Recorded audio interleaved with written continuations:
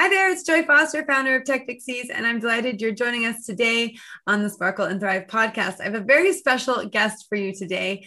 Rachel Carroll of Kuru Kids is here with me. I heard her speak on Jimmy McLaughlin's podcast, which of course I've interviewed Jimmy recently in the Playing Big series. And I just was blown away by her vision, her dreams, her goals, and also her heart for how she hires people and brings them on board. So first of all, Rachel, welcome to the podcast. I'm very excited that you're part of our Playing Big series. Oh, what a cool theme. I'm excited to be here. One of the things we talked about in the beginning of the Playing Big series was how sometimes in order to play big, you have to play small.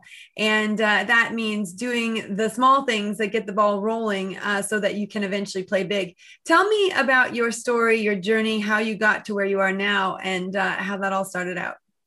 I love this theme because I very much believe that everything builds on each other. And, you know, the old story of two people laying bricks, and one of them thought of themselves as just laying bricks and the other one thought of themselves as building a cathedral. You know, it's just a brick, but the story we tell ourselves and other people about the brick can be completely different and help us really understand why we're doing it. And great things come from that, I think. And I mean, I started off, I had a career in professional services. I got a very lucky break and got to take over a company which was already doing well and got to build it and grow it. So that was all really, really good training ground. And I had this kind of, you know, solid, kind of reliable professional services career. And then I had a baby and realized that childcare was just awful. The system didn't exist, really. It had so many problems.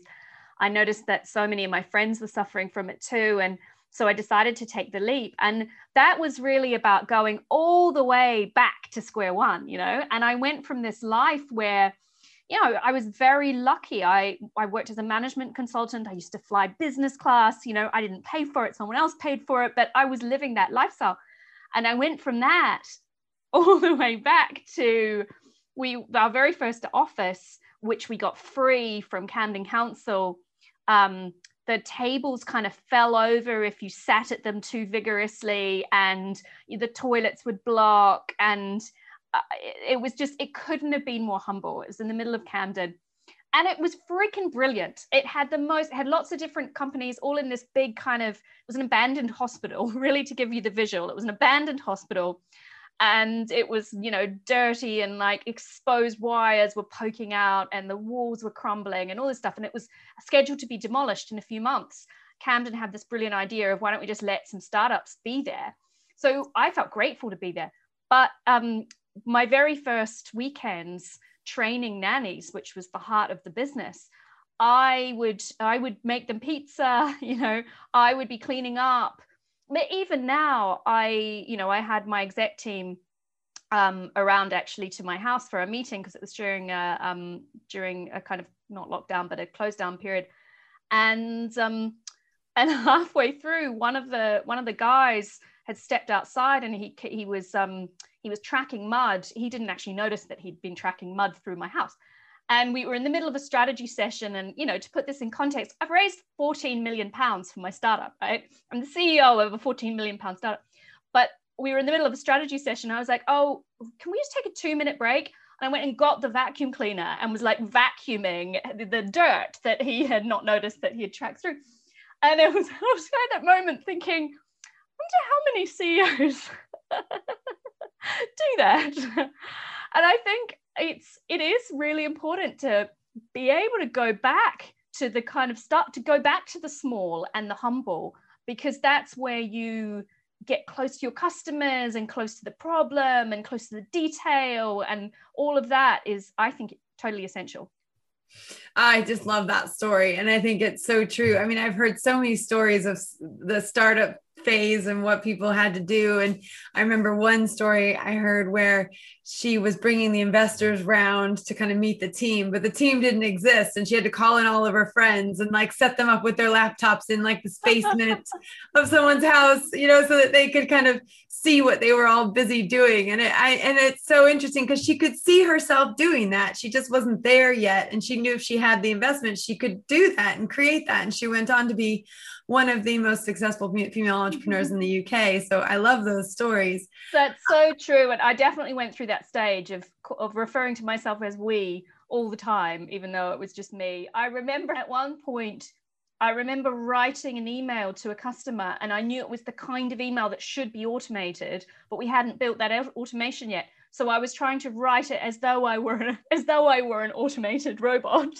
so that they wouldn't think, oh, that's really weird. I mean, these days, of course, we try to make everything feel as personalized as possible. But weirdly, in the early days, I was trying to imply that we had some kind of tech. Well, I remember when Dame Stephanie Shirley she wasn't getting any traction. She changed her name to Steve to get that traction. And the other person that I know did something similar. I was just re-listening to her book, Believe It by Jamie Kern Lima. And she said that her middle name was Marie. And what she realized was when she was trying to get PR slots, that people were kind of ignoring the emails that were coming from her directly. So she then created Marie, who was the customer service rep, but also the PR person. And so Marie would reach out and sing the praises of Jamie and get Jamie a talking slot on TV or in the news. And I thought, that's so brilliant. I need to I need to bring in an Elizabeth onto the Tech Pixies team. I love that. It's actually, I think it's in the Sheryl Sandberg book, Lean In. I think there's a wonderful tip, which is if you feel awkward singing your own praises, team up with a friend and agree to sing each other's, which works if you're in a workplace. But I think it also works as a founder. You know, you can, if you have a buddy and every time you meet someone, you talk about how amazing the other person is. And if they do the same, amazing things can happen. Well, and that's a great point, because when you are going from playing small to playing big and you are moving through those phases of pure fear and adrenaline and sleep deprivation. I mean, there's so many phases you go through as you go from an idea that you plant as a seed to becoming, you know, this big, you know, movement or change in the world. So how do you push through those different feelings that come up along the way? What kinds of feelings have come up for you as you've gone to play big? A lot. I mean, I've been doing this for 5 years now, so I've gone through a lot of bits. Definitely intense nervousness. I mean, I've been at some key moments, like I remember one when I was sitting in a cafe and I was having a one-to-one with one of my team, but I knew that the investment committee was meeting at that moment in that hour to determine whether or not we were getting a £10 million investment. And I had someone in the associate on the investment committee was there, and I knew she would WhatsApp me if they needed any quick replies to questions. And so I was doing this meeting, but at the same time had my WhatsApp open, and I just felt just ill, just like it just felt like such a high stakes moment. So there's definitely been those like slight, and you know, luckily we got it. That's the end of the story. It's cool. But there've been these sliding doors moments. There haven't been that many of those moments. There's been a few of them. And sometimes it's gone my way and sometimes it hasn't. I mean, that story was one where it went my way. Just the nature of fundraising and the nature of any sales is you get a lot more no's than yeses. So there's been a hell of a lot of rejection. And that is often actually something that people don't realize, I think, looking from the outside. You know, you always see our successful PR and, you know, the investment we do get. And, you know, I don't bother to write detailed blog posts about all the things we try that don't work, but believe me, there are lots. So there's been a lot of like little disappointments and things. I think there've been moments of incredible high pride. I think the biggest point of pride, I mean, the service, anything from customers is just the absolute best. Like hearing that you've changed a family's lives and a nanny's life. I remember a nanny saying, several nannies actually saying we profoundly helped them get through lockdowns because the only human contact they had was with the kids that they were looking after. They were a sentence I'll never forget is they were the only humans I was allowed to hug for a year. Mm. You know, so you hear that, you hear the difference you make to careers. That's incredible. And then the other thing that just gives me the most pride ever is the team that I've brought together. And just when you see them doing stuff that you would never have thought of, and you know, it's just amazing, and the kind of team spirit that they all have. But yeah, it's I haven't had that much fear. I know you mentioned fear before, and when you said it, I was thinking, have I had that much fear? I think I've had annoyance, disappointment, a hell of a lot of nervousness. They've been the main emotions. Yeah, and that's really interesting to talk to different people about the things that they've had to push through, and what it is that they've pushed through. And also, I think a sign of someone who does play big is someone who, if they do feel the fear, they push through it anyway. And actually, you've already reframed fear. You don't have that in the same way that other people do. And I think that's also important, is to understand how you're framing things, how you're talking about things, and what that means to you. I think that's so important. I'm a huge fan of this. I think I'm trying to not say this because what I want to say is judgy, and I'm trying to think what's the non-judgy way, but I'm just going to say the judgy way. I think there's too much of this around. That's the judgy thing I was trying to not say.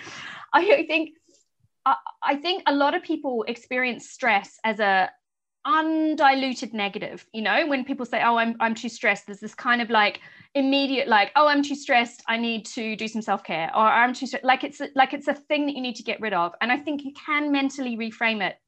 If you imagine, one way that I really like is thinking of yourself or thinking of someone as like a top elite sports person, not me, but you know, imagine you were like a high performance athlete and you're about to go on the field for, you know, a massive football game or something, and you're feeling like amped up and nerves. Like in that moment, what are you feeling? Well, you're feeling like nervousness, anxiety, stress, but you're probably not framing it as like, oh, I must get rid of this feeling, I must like go and have a bath or something, right? And like get some candles. No, you're framing that as like, yeah, like this is the fuel that I need right now to do the thing that I need to do. So I like to think of it like that. I think framing can be really important. That's really interesting. My husband, you might not know this, my husband's an Olympic gold medalist. Whoa. And so he definitely knows what it's like to have those nerves, and then just, you know, but one of the things he always said right before they won the gold medal, and he missed out on the gold by the same amount that he won the gold by in 2 consecutive Olympics. So he got the bronze medal in one Olympics and he missed it by this much. And then he won the gold medal in the next Olympics and he won it by this much. And, you know, the emotions that went into sort of winning it versus losing it, or losing it versus winning it, were huge. But he said he remembers when they were on the start line for the time that they thought they were going to win the gold, which was in Sydney with Steve Redgrave and James Cracknell and Matthew Pinson. He said, we knew that if we just did what we needed to do, we would win. Like they just knew they had they knew they could do it. And there's that huge confidence there that they had done everything they could possibly do, and they'd worked as hard as they possibly could work. And, you know, and I think actually it was their loss in my husband's loss 4 years prior in Atlanta that fueled him so much. He didn't want to be in the, you know, there's nothing wrong with being bronze, but when you believe you're good enough to be gold and then you take home a bronze, there's that aching in your heart. And there's a real chance you're not going to be able to get a second chance. And so he was quite lucky to get a second chance. Wow, that's so cool. Now I feel like an idiot for talking about this. You obviously it's a great thing. Know so much more than I do. That's an amazing story. But it's a great thing to talk about, because I was also an athlete. So I was on the U.S. archery team, and I lived at the Olympic Training Center, and I trained for both the Athens Olympics and the Beijing Olympics, but I didn't make the team. And it's really interesting because the reframing of my nerves, I was unable when it came down to, when push came to shove and I needed to be in the top 3 to make the Olympic team, or in the top 2 to make the Olympic team. I just couldn't get over the nerves. I couldn't reframe the nerves. So what you're talking about is so interesting, because I have had to spend many, many years reframing everything as I move into business. And I remember my dad used to say, when I was really struggling as an athlete, a rower before I did archery, but I was always trying to strive for some athletic, thing. And he would say, Joy, there's gold medalists in the business world too. He kind of knew I was probably more leaning towards the business world than the athletic world.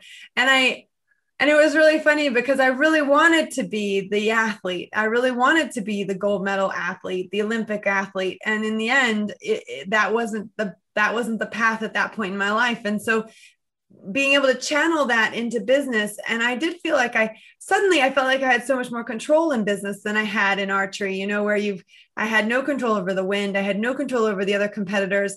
I had no control over my coach. I had no control over my training program. There was a lot I didn't have control over. And suddenly I became the boss of my own business and I had control of everything: the colors, the tagline, the logo, the product, the delivery, if I wanted to work the 90-hour week to deliver the product, I could do it, even though that's not super healthy. But the point is that I had control and I felt like I could really build on that. Whereas as an athlete, I didn't feel like I had that control. And my husband did feel like he had the control. So I think sports is a great analogy for it, because most people in their life will have tried to do something sporty at some point, and it'll either worked or not worked. And I guess the point is, if it works, you celebrate that. And if it doesn't work, you go, okay, what can I learn from this? And how can I apply it to something else?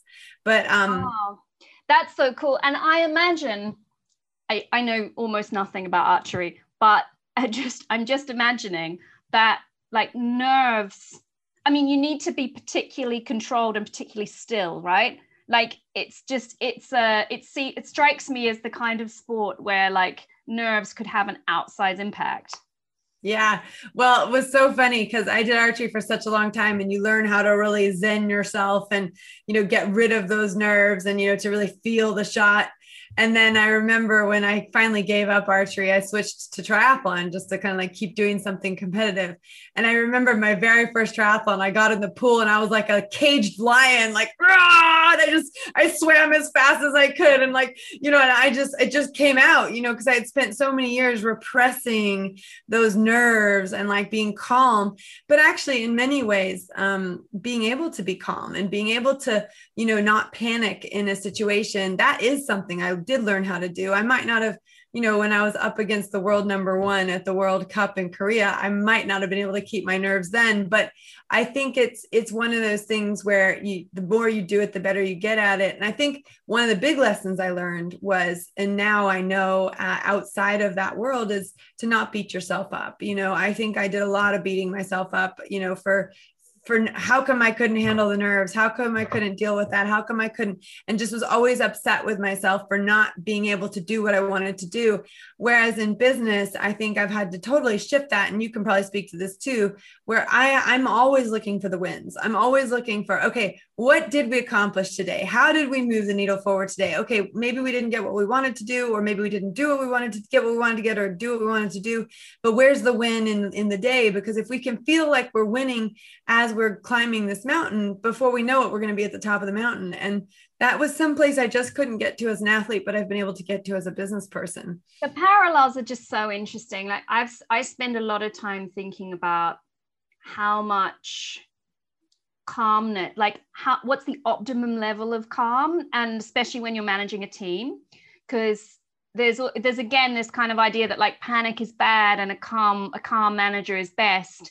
Well, that's probably generally right, but not if they're so calm that they don't convey any urgency, right? And startups, particularly loss-making startups with enormous growth targets, which is us, like, we have to have an extraordinary sense of urgency. But you don't want to tip that over into creating bad stress, because not all stress is so I think a lot about that balance and kind of how to strike the right the right balance. I'm not sure I've got it, but it's just something I think about almost every day, actually. Yeah, I think you're right. And when you're managing people, I think that was one of the funny things. And one of the things I loved about your interview with Jimmy, and I will put the link to Jimmy's interview, you talked about an employment process, and you have a very unique employment process. And I think people should go listen to that episode to go deeper into your employment process.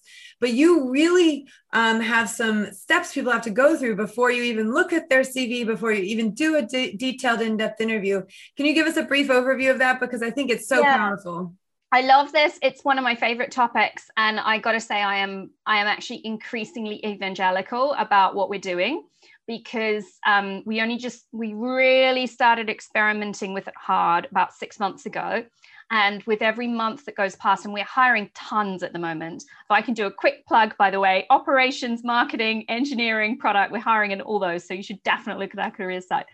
But with every month that goes past and incredible people join our team, I'm seeing the impact that doing this makes. And I'm seeing, I mean, our people were always good, honestly, but like, we seem to be able to right now find unbelievable people at scale, which is incredible. So the summary of it is we try to remove as much bias as possible from the process.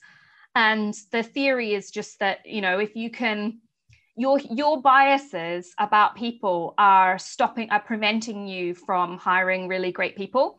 They're distracting you, they're taking up time. So if let's say you find someone who reminds you of yourself or your sister or something, or who went to the same institution as you, natural human bias is you're more likely to want to interview them. And when you do interview them, you're more likely to have a lovely chat, talk about your common ground. Yeah, you'll ask them some work questions, you'll like them, and then let's say you hire them.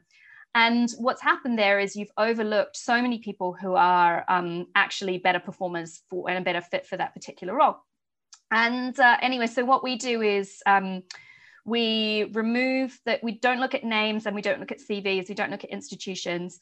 We start off with asking a small number, like 3 to 5 questions. And every single one we think really carefully about the questions. And all of them are aimed at replicating the actual job in some way. So pretty much every job involves writing something at some point. So we just take the written bits of the job and we make them as the application.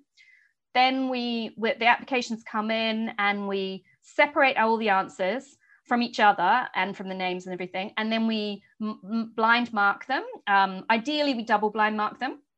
And then we interview only the top scorers. And what that means is that, the person who reminds you of your sister might not get an interview, but like 10 other people or whatever might get an interview. And at that point, we then there's other stuff we do differently too. But like, I think the upfront blind hiring is the thing that I think has made the biggest difference, actually. Yeah. And I think that's such an important thing. We do, you also speak about doing a task before you move on, and we do a task as well. And we learned very fast that actually you can give a bunch of people the same task and you'll get some key winners really fast, and you'll be able to, really separate people out based on what you want them to do. And I really value that task oriented approach. One of the things about playing big that women struggle with, quite frankly, is hiring people and finding the money to hire them. So one of the things, the ways that you've solved that is by raising money so that you can then hire people to build this mega company that you can build. What's the advice for people who are nervous about hiring their first employee and taking that first step to play a little bit bigger? I think you can do a lot before you take the plunge. So one thing I did very early on, when it was just me and I was still playing around with ideas and I didn't have any investment at all, was I went to, in London, UCL, a great university. They happen to have a really excellent careers department. And I got an intern from there. And the reason that particular one was great is because they had a scheme where they would pay for the intern. So I didn't want an unpaid intern. I wanted to make sure they got paid. But I also didn't want to pay them. And so this for me was like a really good scheme. So there are these schemes out there. I'm not sure if that particular one is running anymore because that was 5 years ago. But you basically, my advice would be try and find some kind of scheme and see if you can find some really, great, bright interns. There's a lot of wonderful people out there. That's one thing. I think also I'm a big fan of trying people out before you hire them. So if you can bring them in on a short-term, like freelance or contract basis, I think that is a really good way for both sides to figure out whether this is something they want to do. It's great for the other person as well. It can be quite tough if they're already in a full-time job. But even then, sometimes they might be able to, do something in the evening or something at the weekend or whatever. So I think there are you just have to get a little bit more creative. But I did all the things that I just mentioned. I did all of those in the early days. Yeah, well, I remember when I got my first employee, I had a grant. I applied for a local grant, and I got I got the first 1,500 pounds of their salary covered by a grant, which I think was important. Actually, I forgot. I did that one too. Yeah, I forgot about that. I got an Innovate UK grant early on, which was really helpful. Yeah, and I think people don't realize that there are a lot of grants out there, that there is a lot of funding out there. Your local enterprise partnership, your LEP, they'll have information on that. And, that's where I did my first business course, funded by the local Oxford, enterprise partnership. So I think it's 100% possible to find things that you're looking for. You have to sort of know what you're looking for. But I think if there's anyone listening to this and they're thinking, okay, well, where do I start? They just got some great tips. I could talk to you forever. And of course, we don't have forever. But I do want to just thank you for your time. And also, do you have any parting comments or thoughts on what it's like to play big? I know you're in the middle of playing big right now, and you've got this investment, you're moving forwards. What's the kind of thing that you're telling yourself every day, or that's motivating you every day as you move forwards? I think it's just never stop learning. I think everything you do is an opportunity to learn about what your customers want, how your product could be better, how you could pitch better to investors, how you could recruit better.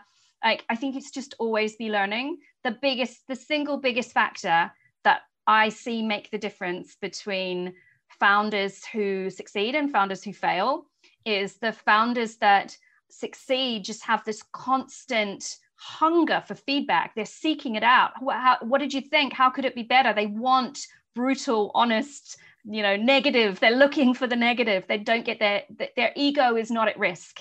And the opposite, which I see sometimes, is people being a bit defensive or trying to avoid it. So I think if you can avoid doing that and be like a sponge for learning, that is the single greatest source of propulsion. Yeah, that is such great advice. I love that. And of course, that gives me a lot of confidence and hope because I am one of those nonstop learners. I love learning. And we at Tech Pixies, we often say once people come in through our program, they become, learning junkies because they get so excited about the next thing to learn. Great advice. Well, I really appreciate your time and, wish you the absolute best of luck. Can you share with people how they can find you and what kind of services you offer in case they're interested not only in working for you, but possibly using your services? Yeah, so we offer childcare services after school. We started in London. We're now live in 5 other cities. Let's see if I can. Brighton, Birmingham, another B, Bristol, Manchester, Surrey, and Hertfordshire. We just launching a second service, which helps people set up small home nurseries in their own homes, which is incredible. If anyone listening to this is thinking about going back to work, but also has a small child, is feeling torn, you should definitely check out our website. And we're recruiting loads. So to find that, people should Google Koru Kids, Koru Kids, careers, and you'll find our careers website. Oh, brilliant. Well, I hope you get a few Tech Pixies applying. I think it would be an amazing place to work. And again, thanks for your time. Thank you. Bye-bye.